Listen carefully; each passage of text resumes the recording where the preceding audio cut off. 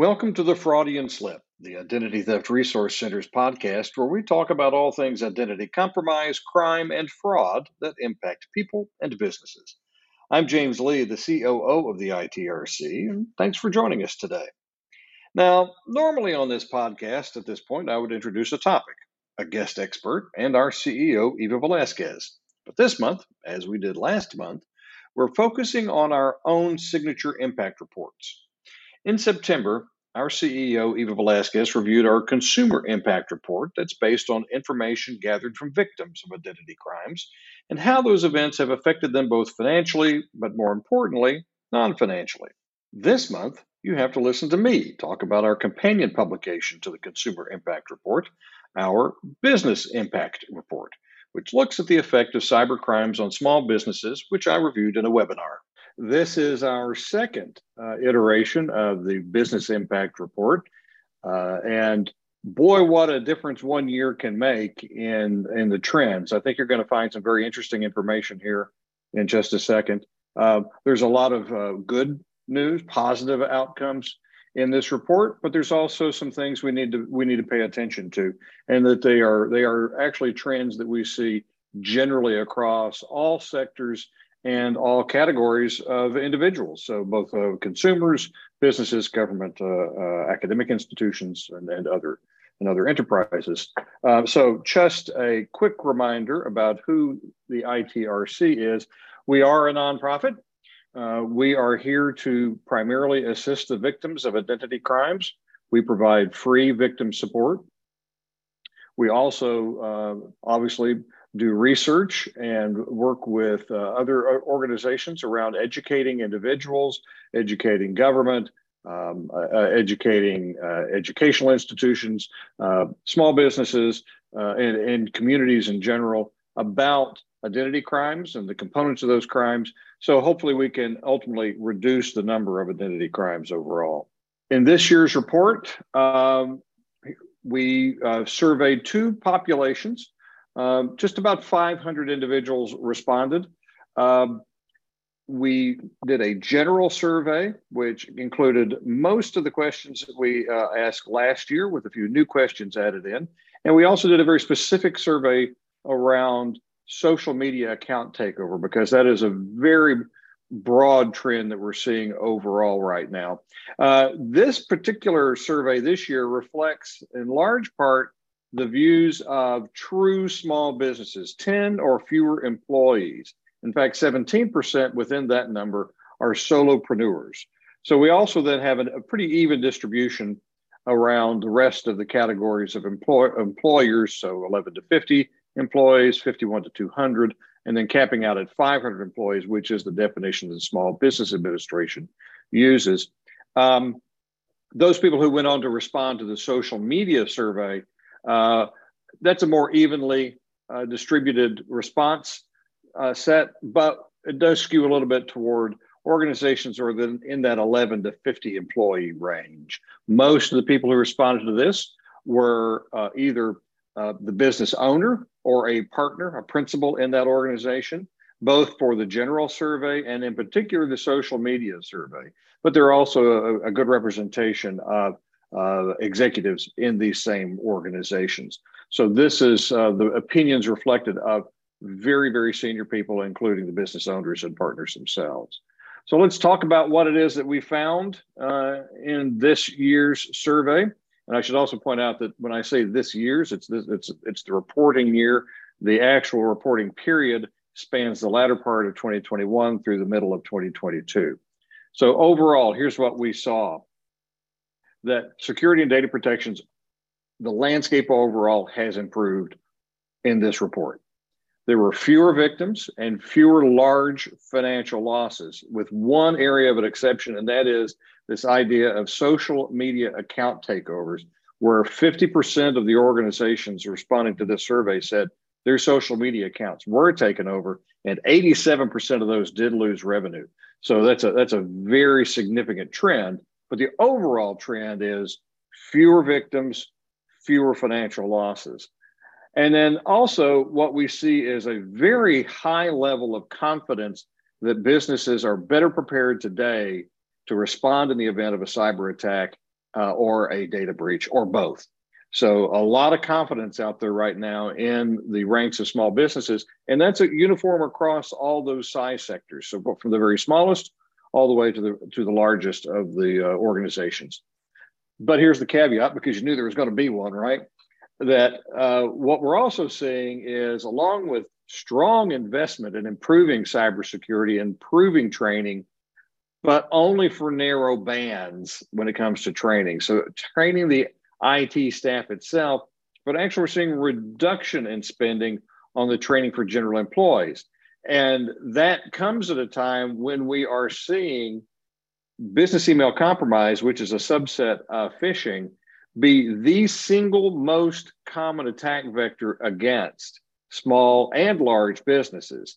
Phishing is the number one cause of data breaches across all sectors, across all size organizations. So a reduction in the number of trainings for general employees at a time when we're seeing high levels of business email compromise and general phishing, a little bit counterintuitive. And lastly, it's a little early to tell if these are going to be long-term trends, or is this just a moment in time? There's a lot of reasons why it could be both. So we're going to have to watch this to see. But for right now, we're seeing some very positive things. So let's keep moving forward and look at what those are. So first of all, when you compare 2021's report to 2022's, you see there is a significant reduction across the board in reported data breaches, in security breaches, people who have suffered through both, and then obviously people who had none. So last year, we were looking at a majority of organizations had experienced a data breach, a security breach, or both. This year, the majority is people who and organizations who had experienced none of those. So now we have 55% of the people who responded to the survey saying their organization did not suffer a data breach, a security breach, or both. So that's a very clear improvement, and that's very important. It's a good news too. What we've seen about how many times if you did have a data breach. So a big jump in one-time data breaches. But that's against the overall background of fewer people being breached, but there were more of the people who did go through a data breach or security breach.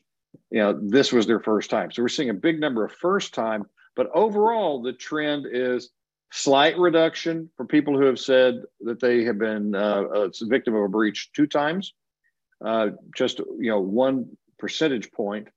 But then we begin to see a significant reduction year over year as we go into the higher levels of how many times, 3 times, 4 more times. Although it's counterintuitive to say, it's good news to see that first time has gone up to 43%.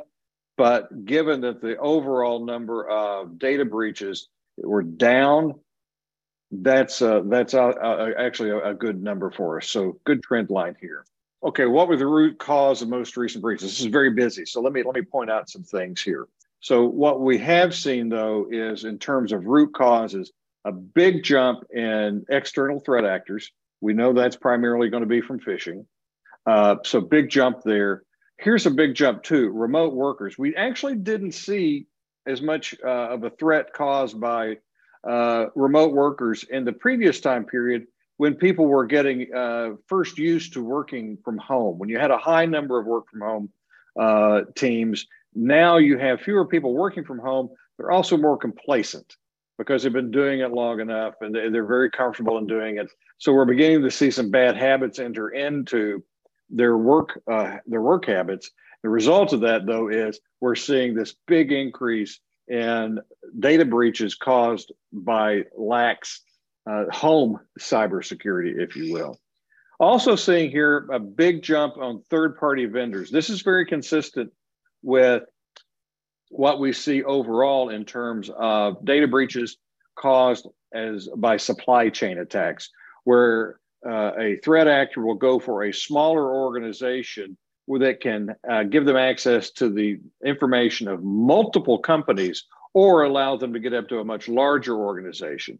So here you're seeing this 10 percentage point increase in third-party vendor data breaches. That's a big number. And small businesses will always be a key target for people who are trying to commit a third-party vendor or a supply chain attack. So that's a significant increase in the root cause of a data breach. But we're also seeing a big jump in human error, just people making mistakes. Now, not a lot of information about why that might be. It does not correlate to other trends we are seeing in larger organizations or across sectors. But within small business, we're seeing this jump from 5% to 21%, 5% in 2021, 21% in 22 as the root cause of a data breach is human error. So that's something we need to explore a little bit more about and find out more about why that is. Ransomware attacks are up in small business. Not necessarily surprising because small businesses have not always been the target for ransomware. They are perceived as being an easy target because their security protocols are less. So we are seeing a bit of an uptick in ransomware attacks. That is not consistent with what we're seeing overall, only because ransomware attacks are down this year for a couple of reasons, including the conflict in Ukraine and the disruption of the cybersecurity cryptocurrency markets. A couple of bright spots here. One, the number of malicious insider data breaches, those have gone down year over year. And also we're seeing a continued trend downward on people failing to secure a cloud environment. A few years ago, that was a big deal. Now we've kind of gotten into the habit of, oh yeah, we need to put a password on our cloud too. So we're seeing improvements there. What is all this costing organizations when they do have a security breach or a data breach or both? So again, we're seeing some improvements here. Now, again, it's counterintuitive to say that when you go from 31% to 43% in terms of money lost in the first category, that being less than $250,000, but that's what we're seeing. That's actually good news because that means although more people are losing less than 250,000, that means they're not losing more than that. And it also, when we take it into consideration that we're having fewer people become victims, so this is actually a very good trend. So we're having fewer people victimized, and then they are paying less money than they were, over time. Look at what we're seeing in these higher categories, though, from $250,000 to $500,000 in losses. That reduced from 44% to 38% this year. For those organizations losing $500,000 to $1 million, went from 16% down to 14%. So a good trend line there. And then those organizations losing more than $1 million, it's flat year over year. How did you address the impacts of the breach? Question we asked. A couple more things also to point out here. One is a big jump in the use of cyber insurance proceeds. So more people taking out cyber insurance and using the proceeds to cover their losses. So from 29% last year to 40% in this report. Let's also look at the loans or new lines of credit. So people using less new credit, that's a good thing. So it's not a big reduction, but it is a reduction, 36 to 33%, 36 last year, 33% this year. So seeing less credit being used to cover costs, also a very good thing. Headcount reductions also down. Last year, we saw 15% of organizations saying they were cutting their employee complement to cover the cost of a data breach or a security breach. Now that's only 12% in this report. So that's a good number. Also the use of cash reserves, it did increase by 1 percentage point. That's not bad. And we also saw people using more of their existing lines of credit.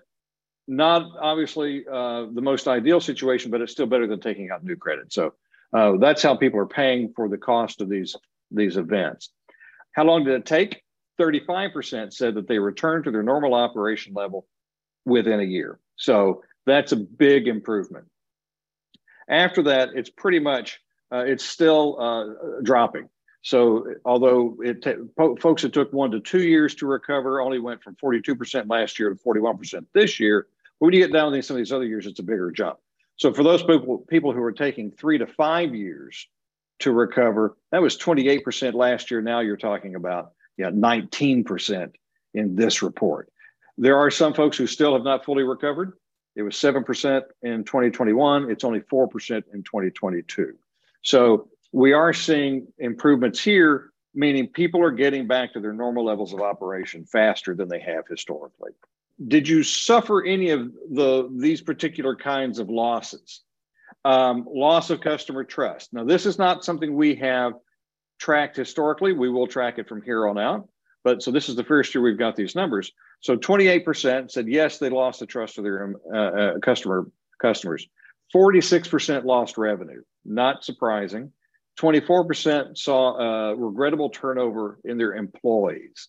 That's also consistent with what we see in other sectors and in other size organizations. Here's something that's very interesting, that in small businesses, they had difficulty understanding what occurred, what happened to them, and why did it happen. So 41%, more than a third, didn't really understand what happened to them. They also had difficulty responding to their customers when customers asked, what happened, what's going on. Only 28% said, or I'm sorry, not only, but 28%, they couldn't really respond to that. They had difficulty doing so. They also had difficulty finding affordable solutions to recover. So that's just short of 20% in that category. And then there were some who had difficulty either obtaining or renewing cyber insurance. And then there were some people who had other issues that were not related to that. So there's a wide variety of issues that the small businesses are addressing. They are consistent, though, with what you see in larger organizations, with the exceptions of this part about difficulty in understanding what happened and the difficulty in finding affordable solutions. What steps have now these organizations taken to prevent future data breaches or security breaches? Here you see the trend lines. We're talking about new security tools, big jump, 47% to 56% this year. New training for IT staff, 44%, 48% this year. I'm going to skip over and talk about the other issues. Additional security staff, same amount, 34%, just a little over a third of organizations adding new security personnel this year and last year. So that's a great investment. Additional security in the budget beyond personnel. Still seeing steady increases, a 2 percentage point increase year over year in that category. Increased vendor due diligence also up slightly. That's certainly an area we would suggest people should pay a lot of attention to because of the rise, and we saw that number a minute ago, the rise in the number of these supply chain attacks, these third-party vendor attacks. Now I'm going to go back up and talk about new training for non-IT staff, because this is the one where we see a little bit of trouble. Because remember, what we said, that the number one root cause of a data breach today across all sectors, all sized organizations, is phishing, in particular business email compromise. That usually is caused by non-IT staff, not because of a failure of a process, of a product, or of a tool, of something that the IT staff did. Generally, these are general employees who click on a link that they shouldn't, or they give away information that they shouldn't. And that is all, the way you compensate for that is through training. But we're seeing here a reduction in training dollars for non-IT staff, going from 35% of organizations in 2021 who said they were investing in training for the non-IT staff, down to 28% this year. So that's something that we would certainly encourage organizations to look toward as they're trying to beef up their cybersecurity and prevent them becoming a victim of a cyber attack or of a data breach. Here's that part about they're confident because of the investments we just saw, because of they're more knowledgeable, maybe they're a little more experienced at this point. 70% of the people who responded to the survey said that they are prepared in their business to defend against a cyber attack or to recover from a data breach. That's a very strong number. And obviously that means 30% said no, they're not prepared. And that's a big number. So there's both good news and bad news in that number. Now let's talk about this social media account takeover. This is something that we see in consumer. We identified this trend in our consumer impact report, where we talked to both victims who contact the ITRC and general consumers, and identified the very same trend, a more than 1,000% increase over the last year in terms of people's social media accounts being taken over. Because of that, we wanted to also look at, well, is that same phenomenon occurring within small businesses? Because there are so many small businesses which also, in many respects, look like individuals and certainly small groups. So here's what we saw. Half, 50% of the small businesses said that they lost control of one or more of their social media accounts to a cyber criminal. And in doing so, they lost revenue. So 87% of them said that they lost revenue as a result of that takeover. And only 13% said that they did not. The Meta-owned platforms are far and away the most common that are compromised. Instagram is the leader in that, followed by Facebook. So Instagram at 38% of all of these account takeovers coming in within that, 31% are Facebook. And then the fall off from there, YouTube is the only other platform that is in the double digits at 11%. The rest are all single digits: LinkedIn, TikTok, WhatsApp, Snapchat, and Google Voice. They lost a significant amount of revenue, those who had the account takeover. It's about a third when you calculate this out. There's about a third that lost between $1,000 and $10,000. That's a big chunk of money for any organization. You did have 5% who are saying that they lost more than $10,000. So that's a significant hit to the revenue stream of these organizations who are generating revenue. It may not be their only source of revenue, but it is a significant source of revenue that they're losing control of for a period of time. What happens when the criminals do take over these accounts? Well, they continue to operate the account. They continue to post to the account. They reach out to customers. They collect the revenue that is coming in through this stream, and they divert it into their own accounts. So 50% of the organizations who lost control said that the criminals continue to post new messages, that they another 38% that they contacted their followers and they perpetrated the very same scam on their followers that they did on the company overall. And in 11% of the cases, they actually captured revenue that was intended for the business. This is one of the areas where we diverge a little bit from the consumer trend. So on the small business side, most of the organizations are able to recover their account. Now, on the consumer side, 70% of people who reported that their social media account was taken over, 70% of them could not get control of that account again. They just had to shut it down and start all over. We're not seeing that on the business side. We're all seeing virtually all of the organizations are able to recover within 30 days. They get their account back within 30 days. Now, that's a lot of mischief. That's a lot of revenue in 30 days period of time, but they do or are able to go ahead and recover. We do see some people who cannot recover it, but that number is 7% compared to the 70% for consumers. And then, it's unresolved, or 7%. The ones who cannot recover is only 4%, but that's still 4% of those organizations can't recover that. They have to start all over again. That can be a significant impact on a small business. What is the primary cause? We talked about this a second ago a little bit, and it's human error in a variety of ways. 45% because somebody clicked on a phishing link. A little over half, 51%, someone responded to a direct message and either clicked on the link in the direct message or they gave information out about a credential or some information that allowed them to take over the account. 45%, they shared credentials with somebody that they thought was a friend.